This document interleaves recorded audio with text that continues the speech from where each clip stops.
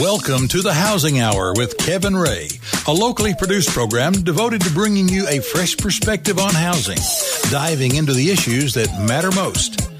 The Housing Hour with Kevin Ray is presented by Mortgage Investors Group. Now, Kevin Ray.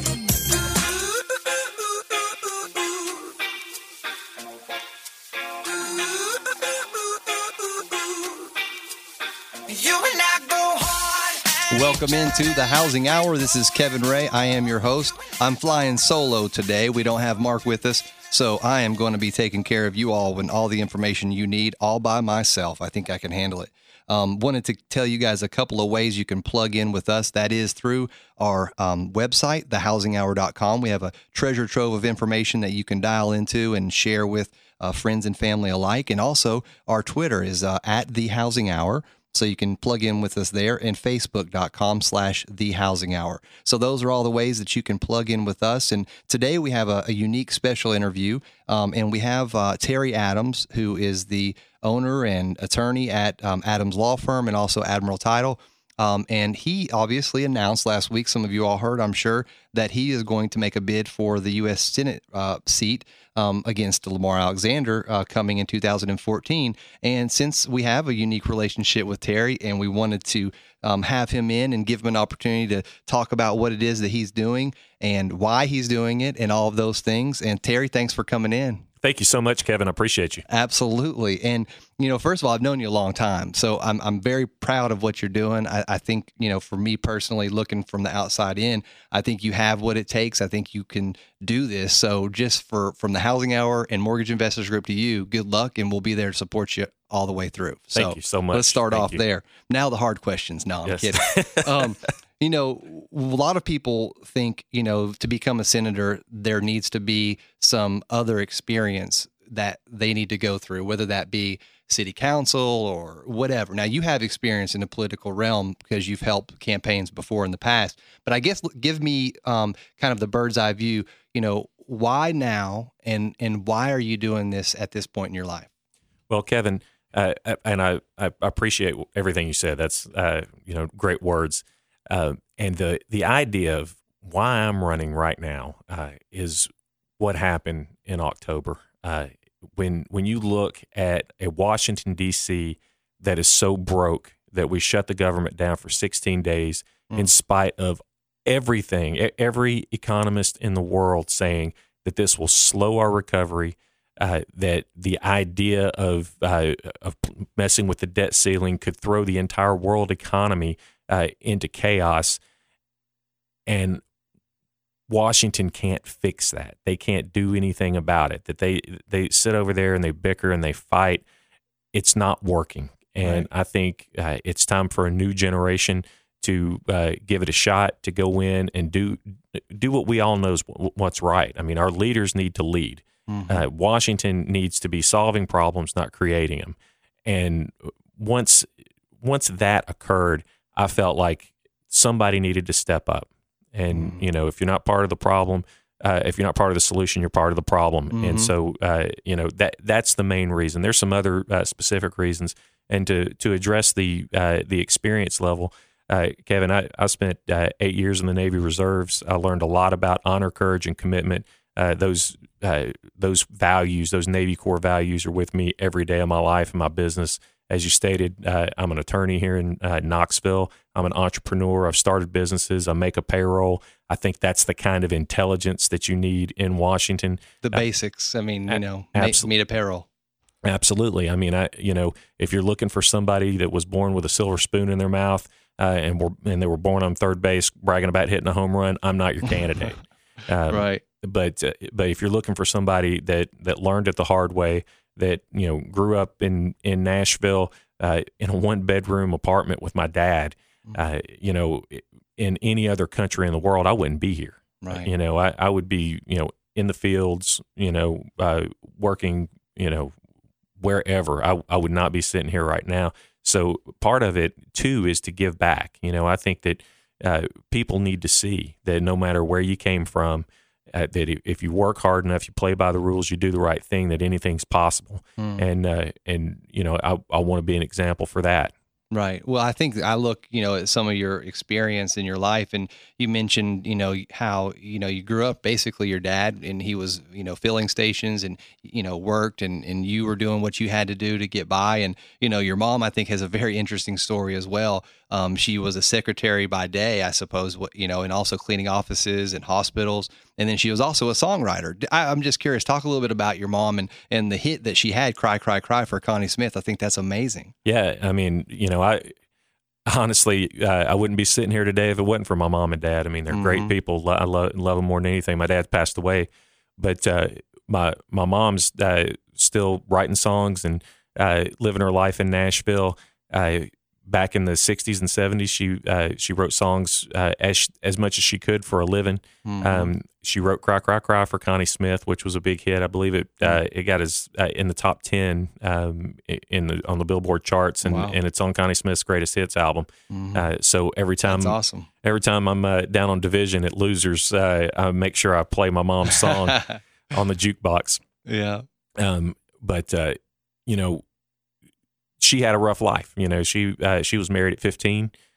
She didn't go to college. She didn't finish high school. I remember as a kid, her getting her GED, and and doing what she could at any time she could to work. As a matter of fact, somebody asked me this the other day. They said, what's the real crux? I mean, what are you doing, with this Senate race? And I said, my mom at many times worked 3 or 4 jobs and 7 days a week.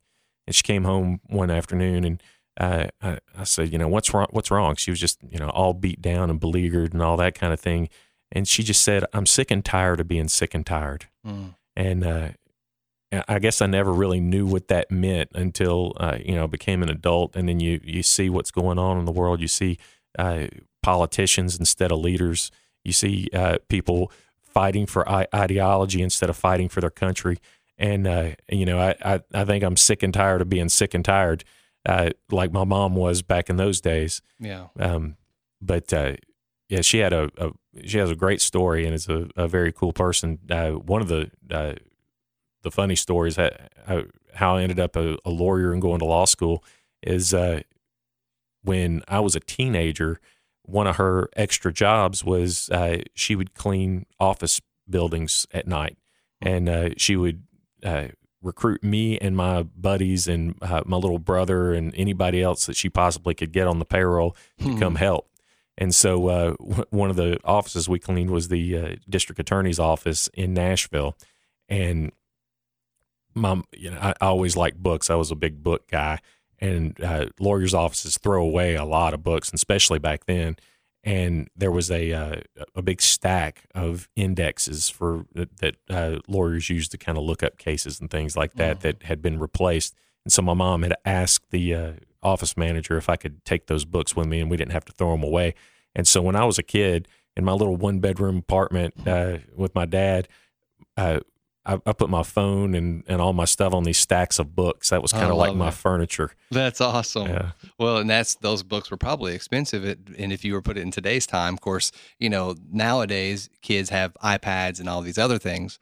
Well, the other thing that I was thinking about, because you're in a unique position, because you have these experiences growing up, and you have these principles and values that were instilled in you by your parents, and then reinforced and maybe even expanded and enhanced in your time in the Navy. And then, as people know, going through law school has its own character building things that comes with it. I remember just like it was yesterday, which it wasn't, but going through and getting, passing the bar and all of that. But when you look over your life, there's a lot of things that you could do to impact this world. Running for Senate, certainly. I mean, people I hope understand the importance of our senators. I mean, they are basically our little president that can help us for causes in Tennessee. But when you look back over your time period and you think about the dreams that you had as a boy and as you were growing up, going to law school, was running a Senate race, was it one of those, dream jobs, as Butch Jones calls his Tennessee job? In a word, yes. Mm-hmm. And the reason why is, when I was a kid, I remember watching, the presidential inauguration on a black and white, 12-inch TV. At that time, we lived in a trailer park. Was that Roosevelt? Yes, exactly. And I remember the announcer, I think it was Cronkite, that was talking about how this transition of power can never happen in any other country in the world. I like that. And when I, as a 6-year-old, I'm thinking to myself, man, that is something that's pretty neat. That we live in a world where we choose our leaders, and when you grow up in the United States, every kid can be president, and you're told that from the very beginning, and it's pretty doggone true. I mean, you look at the lineage of people who have become the president of the United States and who have become our senators and congressmen. I mean, they come from every walk of life, and to participate in that process is certainly a dream come true. Just running is something that I'm impassioned about, and so from that point of view, of course, the answer is yes. I mean, you got to really want to do. Well, let me ask you this. It might help you to go through the rest of this, because you, unlike some people, you actually explored this prior to just making a knee-jerk reaction. You had a talk that you gave. Some people, were encouraged by what you had to say. But what you did which is what any smart person would do, which is to go out to your peers, people that people that you trust, and say, hey, this is kind of what I'm thinking. I don't want to put all my eggs in one basket. I don't want to jump on this and it be the wrong decision. Talk about how you made this decision, because I think it's important for people to know that. Sure. We have about 4 minutes or so left. Yeah. When we were looking at, when everything sort of went south in Washington, and I had already received a couple of phone calls from some people that are friends of mine that I've known for a long time in Nashville that are actively involved in politics, saying, you ought to look at this Senate race. And, I thought, man, I don't know that it's the right time. It takes a lot of time. It takes a lot of money. It takes a lot of resources. It takes a buy-in from your family. It also takes a buy-in from people in the political party that you're affiliated with, and it takes the right message. It takes so many different things that it's not something that I would have jumped right at. Right. As those conversations were had, and people were encouraging me to do things. I was encouraged to give a little talk at the Truman Day dinner here in Knoxville. At that dinner, I kind of laid it out. I think that what Tennesseans really need is a United States senator that is laser focused on creating jobs for Tennesseans, on growing our economy, and on serving the 500,000 veterans that live here in the state of Tennessee, who are supported enormously when they go off to war and largely forgotten when they come back. As a matter of fact, I mean, we just saw, Friday, 900,000 veterans had their SNAP program resources reduced. Well, as terrible as it is in my mind to reduce the food stamps of 900,000 veterans, it's equally terrible, Kevin, that there are 900,000 veterans on food stamps. Yeah, right. I mean, we live in a world where there's some people that need help, and they need our help. And I think that there has to be a voice for the middle class of this state, and there has to be a voice for the poor, and there has to be a voice for the disenfranchised. Yeah. And well, why don't you hold on that, because we're getting ready to go to a break, and when we get back, we'll let you continue on that thought pattern, because one of the things that we definitely would love to hear about is what your other focuses are going to be during the campaign. And I have some other questions for you as well that are a little bit faster. They're still maybe softballs, but I'd like to get your take on a couple of current events as well. We're here with Terry Adams. He is going to be a candidate for U.S. Senate, and we're enjoying this conversation on the Housing Hour. We'll be right back after these messages.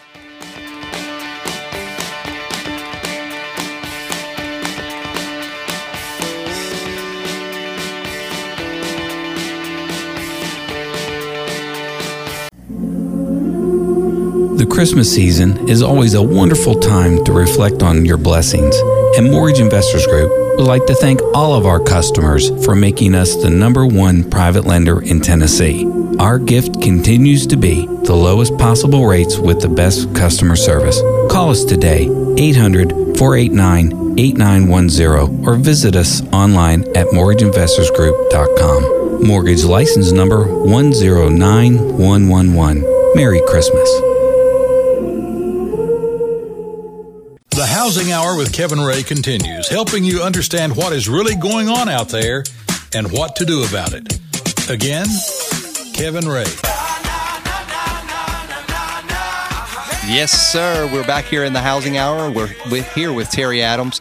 You all may have heard he is running for U.S. Senate against Lamar Alexander, the incumbent, long-standing U.S. senator, and was also, had a political life in Tennessee prior to that. He wasn't he the university president or something as well? He was. And so he has some experience. He's 74 years old.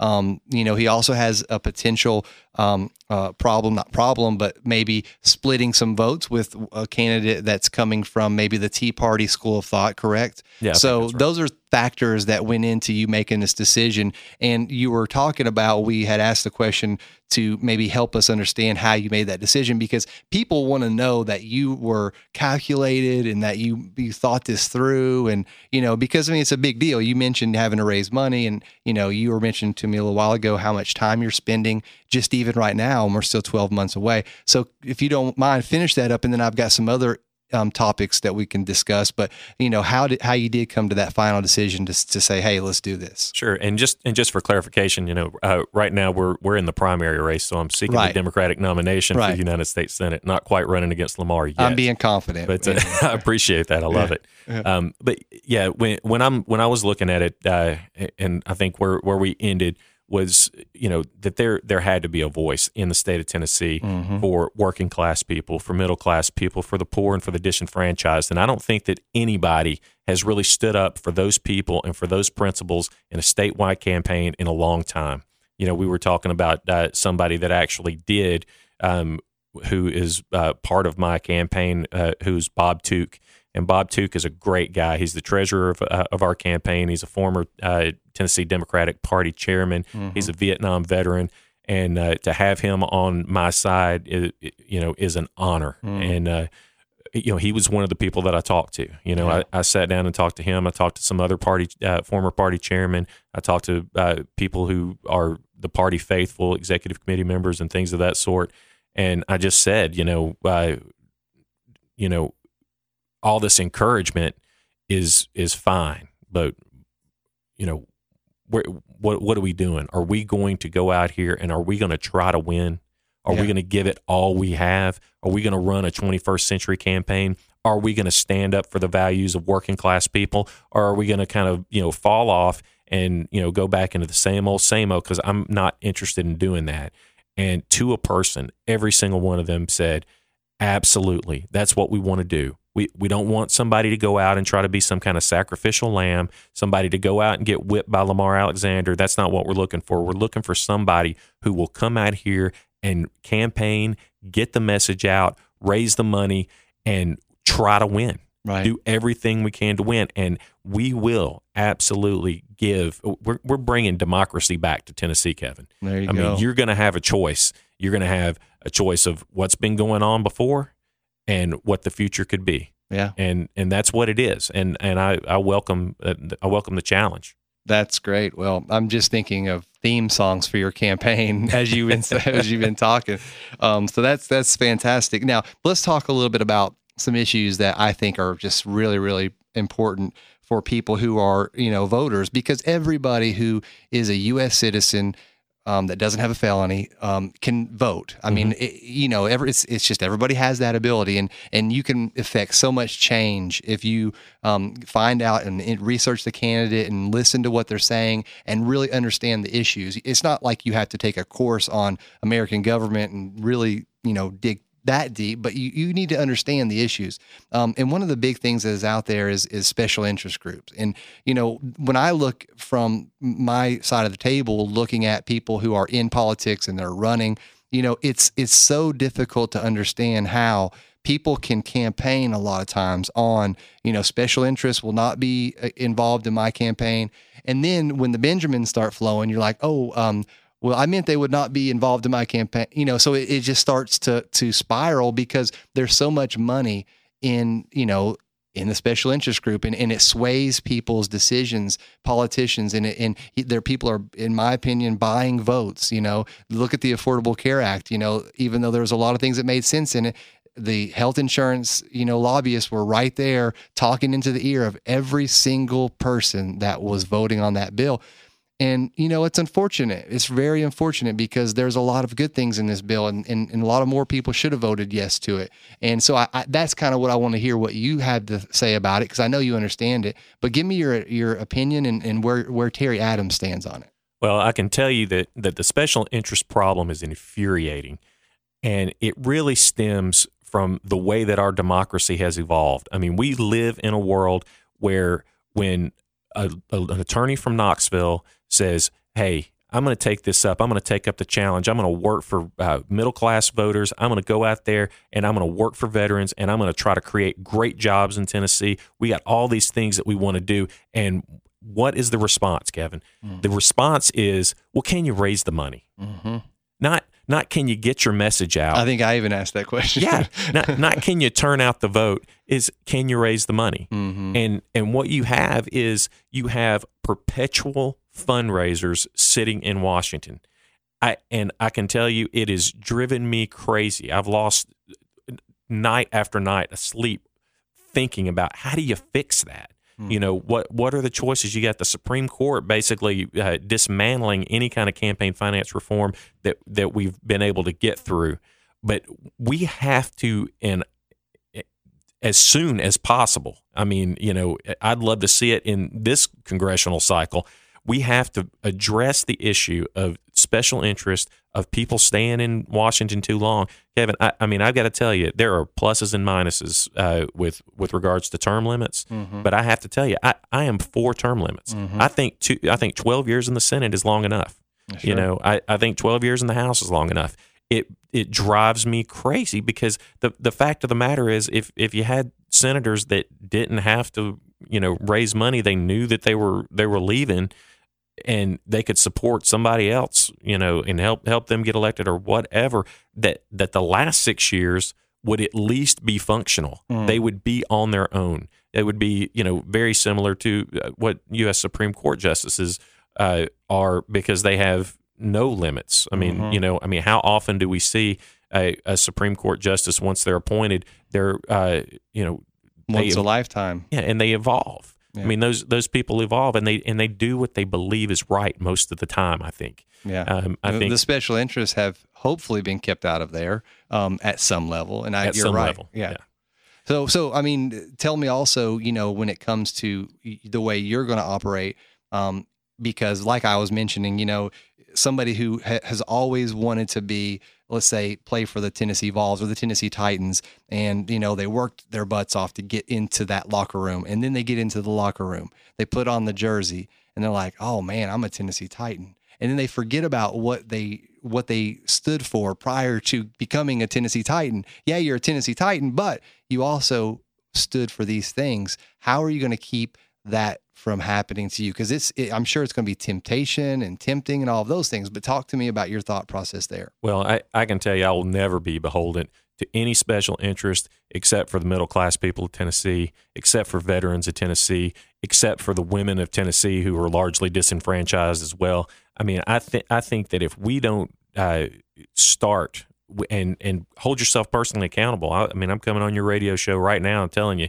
that I will not be influenced by special interest. As a matter of fact, they probably don't want me running. If you're a big corporation in Washington, D.C. and organized in Delaware or New York City or Los Angeles or internationally, you probably don't want to hear me.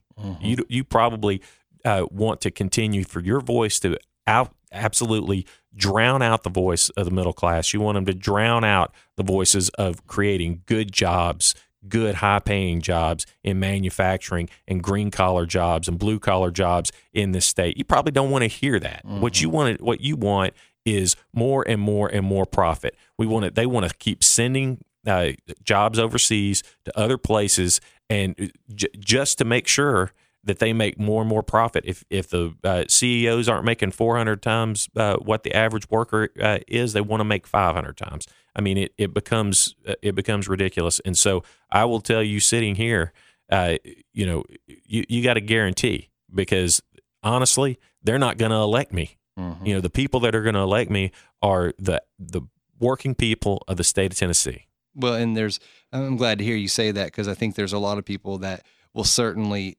want to support a person who stands firm and says what they're saying. And, let's also think about from, every senator or president that has come before, maybe there has been instances where, there has been a resistance to the special interest, but, having somebody stand on that at the beginning and set that foundation up at the beginning, and hey, this is what I believe in. And I think that's where people who want to support you and want to be part of your team, they want to hear that, because they don't want, somebody from, Dow Chemicals writing checks to you so that you don't vote for, laws that are going to protect kids. It infuriates me. And we've had Ann Brock on, and we sponsored Unacceptable Levels. I highly recommend you watching that movie, by the way.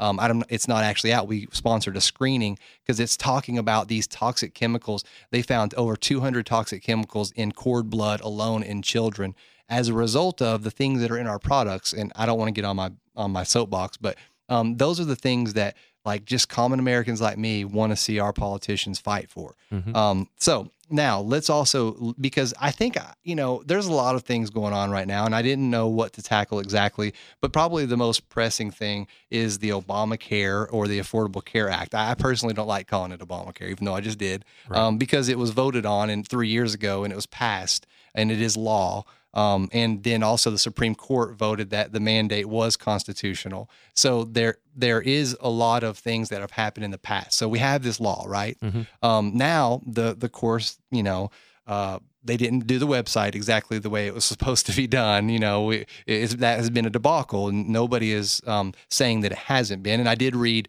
just last week that they are now able to get 17,000 people per hour registering at any one time. So that's a positive movement in the right direction. I guess my first question is, once the website is fixed, what are Republicans going to have to complain about? Well, that's a good question. I mean, I think in general, one of the big problems is the lack of the states who have, refused to expand Medicare. Yeah, exactly. I mean, I think, in my opinion, and regardless of what you think about Obamacare or in any of the healthcare statutes that have been proposed over the last, say, 70 years, mm-hmm. Right, that everybody ought to have health care coverage. Yeah. We especially ought to have it when you spend 3 times the amount per capita of any other nation in the world. Mm-hmm. We ought to be able to get there. I will say this. I will say that for the people who didn't have health care coverage and who get it, they're going to like it. They're going to like it a lot. I mean, I went without healthcare insurance myself when I was in college. Mm-hmm. There was always a fear that something bad would happen, that you're playing basketball, or you're, playing intramural sports or whatever. And you wind up with an injury that could, keep you from going to school, keep you from, pursuing your life and your goals and your dreams, much less, I'll work my way through college. So, not being able to go to work. I just, when I look in the faces of human beings across this country, I don't see one that doesn't deserve to have coverage when they're hurt and when they have disease. You know? We only have a minute left in this segment. I'd like to tackle this when we get back a little bit more too, because, expansion of Medicare, I think, if you don't do that, and Governor Haslam just last week came out and, you've got some bickering between Ramsey and Haslam about this very issue. And, it doesn't sound like it's going to happen just right away, but it's got to happen. We're paying, if you don't expand it, we're still paying for it. It's just happening through, emergency room visits and other ways. And so let's tackle more about the Affordable Care Act. And I want to talk about some of the specifics because it is such a hot topic right now. And then I have some other tricks up my sleeve over here. We'll talk about those too. But thank you all for joining us. We do have Terry Adams here from Adams Law Firm and Admiral Title. We're talking about his candidacy for the U.S. Senate. And we'll be right back after these messages.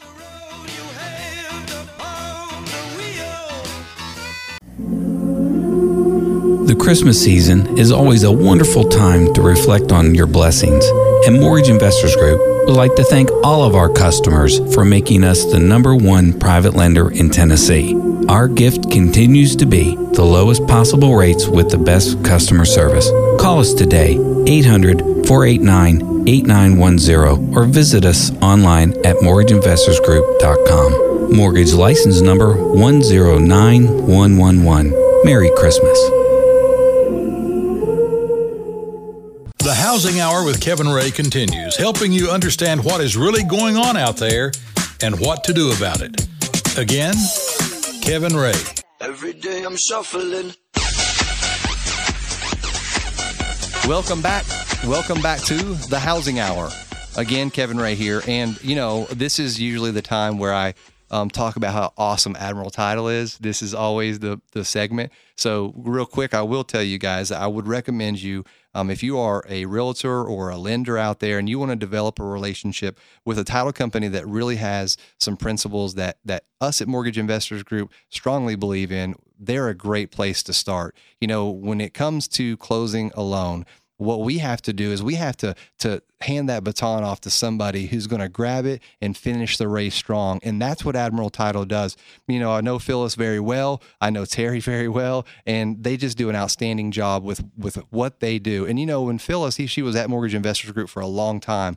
And she took a lot of those principles that Mortgage Investors Groups actually were born out of. And she and Terry have implemented those into their company. It's just doing the right thing, going out of their way to make sure that their clients are happy. And that's just exactly what they do. So give them an opportunity. You can directly call them at 865-531-6060. Admiral Title. All right. Well, that was good. So we were talking about the Affordable Care Act, and there's some Arizona Democrats. Of course, they're still touting Obamacare. People are confused of how you could still go out on the airways and be very positive about the Affordable Care Act. I'm not sure why. I mean, no more pre-existing discrimination. You're able to stay on your parents' health care while you're in college. There's a lot of things that are very, very positive about it. But I have this question for you. If you had the opportunity to vote for that bill, would you have voted yes for it? And I have to be honest with you, Kevin, the bill was 1,000 pages long. Right. I wouldn't have voted for it until I read it. Right. Good answer. Good answer. So based upon what based upon you believe in the principles that I guess if you were to look at an outline of the bill, that's a very good answer. Actually, I never thought about that because you'd never read it. You had no reason to read it. And I bet you that not one person, well, maybe some, I hope that they did. And that is such a good point though. I mean, people don't even understand necessarily what is in the bill. They simply use the talking points, whether it's a Democrat or a Republican. I'm not, pointing out any specific party, but they use talking points to help them come up with what they believe in. How is that going to be different for a Terry Adams? Oh, well, it's a huge difference. I mean, I can tell you this, you send me to the United States Senate, first thing I'm going to pledge is I will not vote for anything that I don't read and understand. I mean, that is to me leadership 101. I mean, if you're representing the people of this state, you better know what you're voting for. What about when they have a quick turnaround, like with the big bailout? Remember, it was like 48 hours.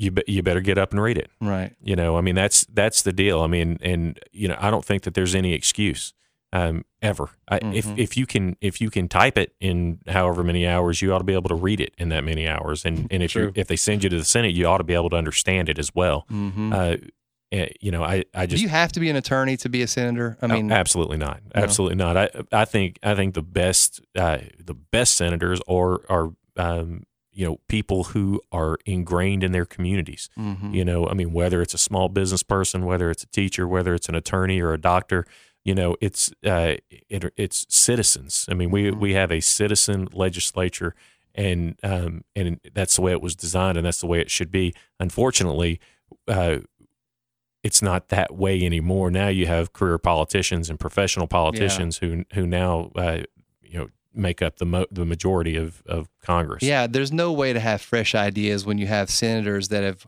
been there for 40 years or 20 years or whatever. I'm not saying they don't have fresh ideas, but you know, people see their name on the ballot and they're voting for them. That's the way it works. Now, with the Affordable Care Act, I guess, you know, when I think of all of the people that are out there that, you know, are on both sides of the aisle of this issue, and by no means do I want to call out any specific philosophy, but you know, we've tried over the last 50 or 60 years to fix the healthcare system, and there's been some positive movements and some negative movements. I mean, all the way back to Eisenhower, you see the development, and no one has been able to successfully bridge the gap and get something passed. So I give President Obama a lot of credit for that.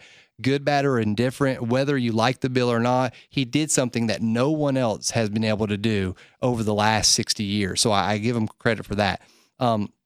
But when you look at, you know, like Senator Alexander, I've heard him on Halloran several times here in the last few weeks. And, you know, he actually came up with another bill that he suggests that it could, you know, replace the whole redoing the bill. That anybody that talks about doing that, I have a hard time taking them seriously because the bill is where it is. But what are your thoughts about, you know, when you go into office and there is a heated battle really about two different ideologies or two different philosophies? I mean, how do you as a senator work with other people that are not a Democrat or, you know, not in your same school of thought? Because you talked about in your letter that you wrote that was made public, how there's so much discord and so much just almost hate, you know, and anger. How do you work with the other side, and how does it not become about ideology and it just becomes about, hey, let's find some common ground? That has been lost, Terry, in Washington. It has, and it's one of the reasons why I'm running. I mean, it's right at the top 2 or 3 reasons. When I look at legislators who have been sent to Washington to solve the problems that we face on a day-to-day basis collectively as a country, and they do nothing but bicker and argue and try to undo what's already been done, and you know, spend 21 hours on the House floor reading the Cat in the Hat and Dr. Seuss and things like that. I can tell you this: send me to Washington, and the next time somebody wants to stand up there for 21 hours talking about why we should close the government down, I'll stand up for 22 and tell you why we should keep it open. You know, and it's hard. It is difficult to work with other people when you have different ideologies. But we have to put America first. We have to put our country first, and we have to put the state of Tennessee first, above and beyond the ridiculous arguments back and forth. I mean, what's best? You know, how can we come up with solutions to problems instead of creating more problems? Let me tell you this. We had Sarah Burton, who is the president of the East Tennessee Kidney Foundation, and she was talking a couple of months ago about how the dialysis patients who either don't have insurance or have very little, or it's a 60-40 type of coverage, they have to choose whether or not they take dialysis or whether they go to work, and because they need the gas money. I mean, nobody should be faced with that decision, Would you agree with that? I would agree with that 100%. And so I think that Republicans, Democrats, independents, whatever you are, communists may even agree with that. I mean, that's one common thing. And so the Affordable Care Act, maybe it doesn't solve that specifically, but expanding Medicare. I mean, there's all kinds of ways to help solve that problem, but those are the type of issues I'm talking about that just can't go on. Nobody should be faced with that. No, and honestly, the bill shouldn't have been 1,000 pages long. Right. I mean, I think if what you were talking about before, if the special interest hadn't been in the ear of everybody, and everybody had to have their own little pet paragraph or chapter in the bill, then we would have a simple, intelligent bill that would cover everybody and cover most people for less than what they were already paying. Yeah. If anybody's ever had a prior existing condition and they've been turned down for insurance, they know what I'm talking about. Exactly. I mean, it's terrifying. Yeah, it is terrifying because you literally, a lot of people make decisions because they say, well, if I do this, it's going to cost me this much money. It's going to bankrupt me. I'm going to die in bankruptcy. Or I can just keep going on to the bitter ends and just live a horrible existence because I can't afford the chemotherapy. I mean, until hospice gets there. Yeah, exactly. And it's like, well, that doesn't seem like a good solution. I live in America. I know that there needs to be choices, and not everybody can afford health care. And it's not a universal coverage.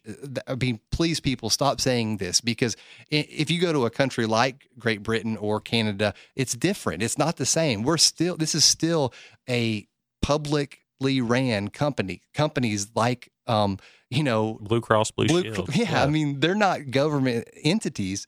So I'm a little bit on my soapbox there, but let me also real quick, because I want to change gears in the last 4 minutes that we have. And I want to talk to you just a moment about the Fed's policy when it comes to, my company, our business that we are in, and indirectly yours, because I think one of the mandates for the Fed chairman is that they have to keep employment at full strength. So do you think that mandate should rule all the decisions by the Fed, or do you think there should be some other philosophies applied? I guess what I'm trying to ask is, it just seems like the employment thing tends to tint the glasses of the Fed chairman in a way that they kind of go off one end to monetary easing and may not look at some other strategies that can help. Well, first off, the Fed policy is most of the time reactionary. I mean, it's dealing with what's going on in Congress, in the executive branch, what kind of laws we're passing. And then, of course, with the free market economy, I mean, because we have to already understand that in a free market, we're going to have our ebbs and flows. I mean, those things are going to happen. But what the Fed should always be focused on is growing the economy at a sustainable rate. It should be focused on making unemployment as low as it can healthily be.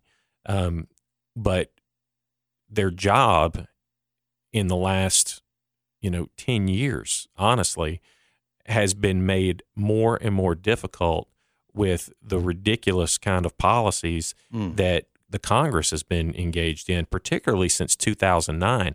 I mean, the brinksmanship, crisis-driven fiscal policy that the Congress has been engaged in since 2009 has cost us almost 1 million jobs.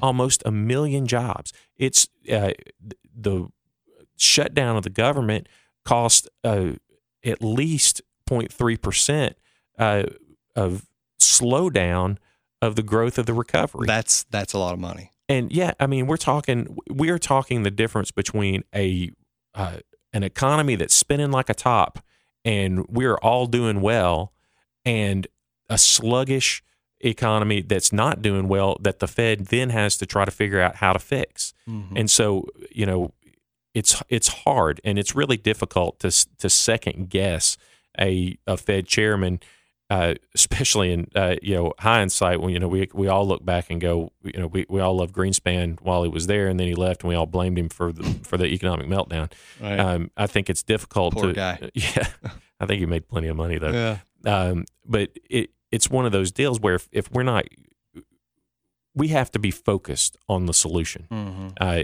And I think that if you have your priorities straight, kind of what you're talking about, then the Fed policy is going to fall into place. Mm-hmm. But it's not just the Fed. It is the Congress.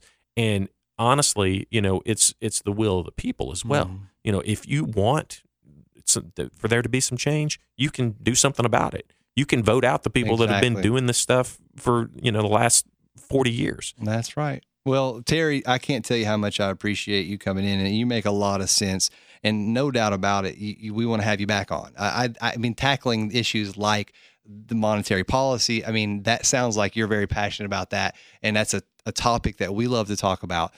For people that are out there listening, you can definitely tune into the Housing Hour anytime and be able to go onto our website and listen to this interview, pass it on to friends and family, get the word out. We're not telling you have to vote for Terry Adams or support him, but at least listen to what he has to say, just like you would listen to every aspect of other people's as well. So other people's philosophies. And that's important. That's part of the Democratic, kind of evolution and how we get things done and how we vote. You got to get out there and understand what's happening. But thank you guys for coming in today and joining us. And Terry, thank you for coming in with me. Thank you, Kevin. Absolutely. We will see you guys next week right here on the Housing Hour. Take care. Just about supper time. Over by the courthouse. They're starting to unwind. That's the Housing Hour with Kevin Ray for today. Join Kevin and his guests each week at this time to keep up with the why and the why not. You need to know, so come here to find out. This program is presented by Mortgage Investors Group.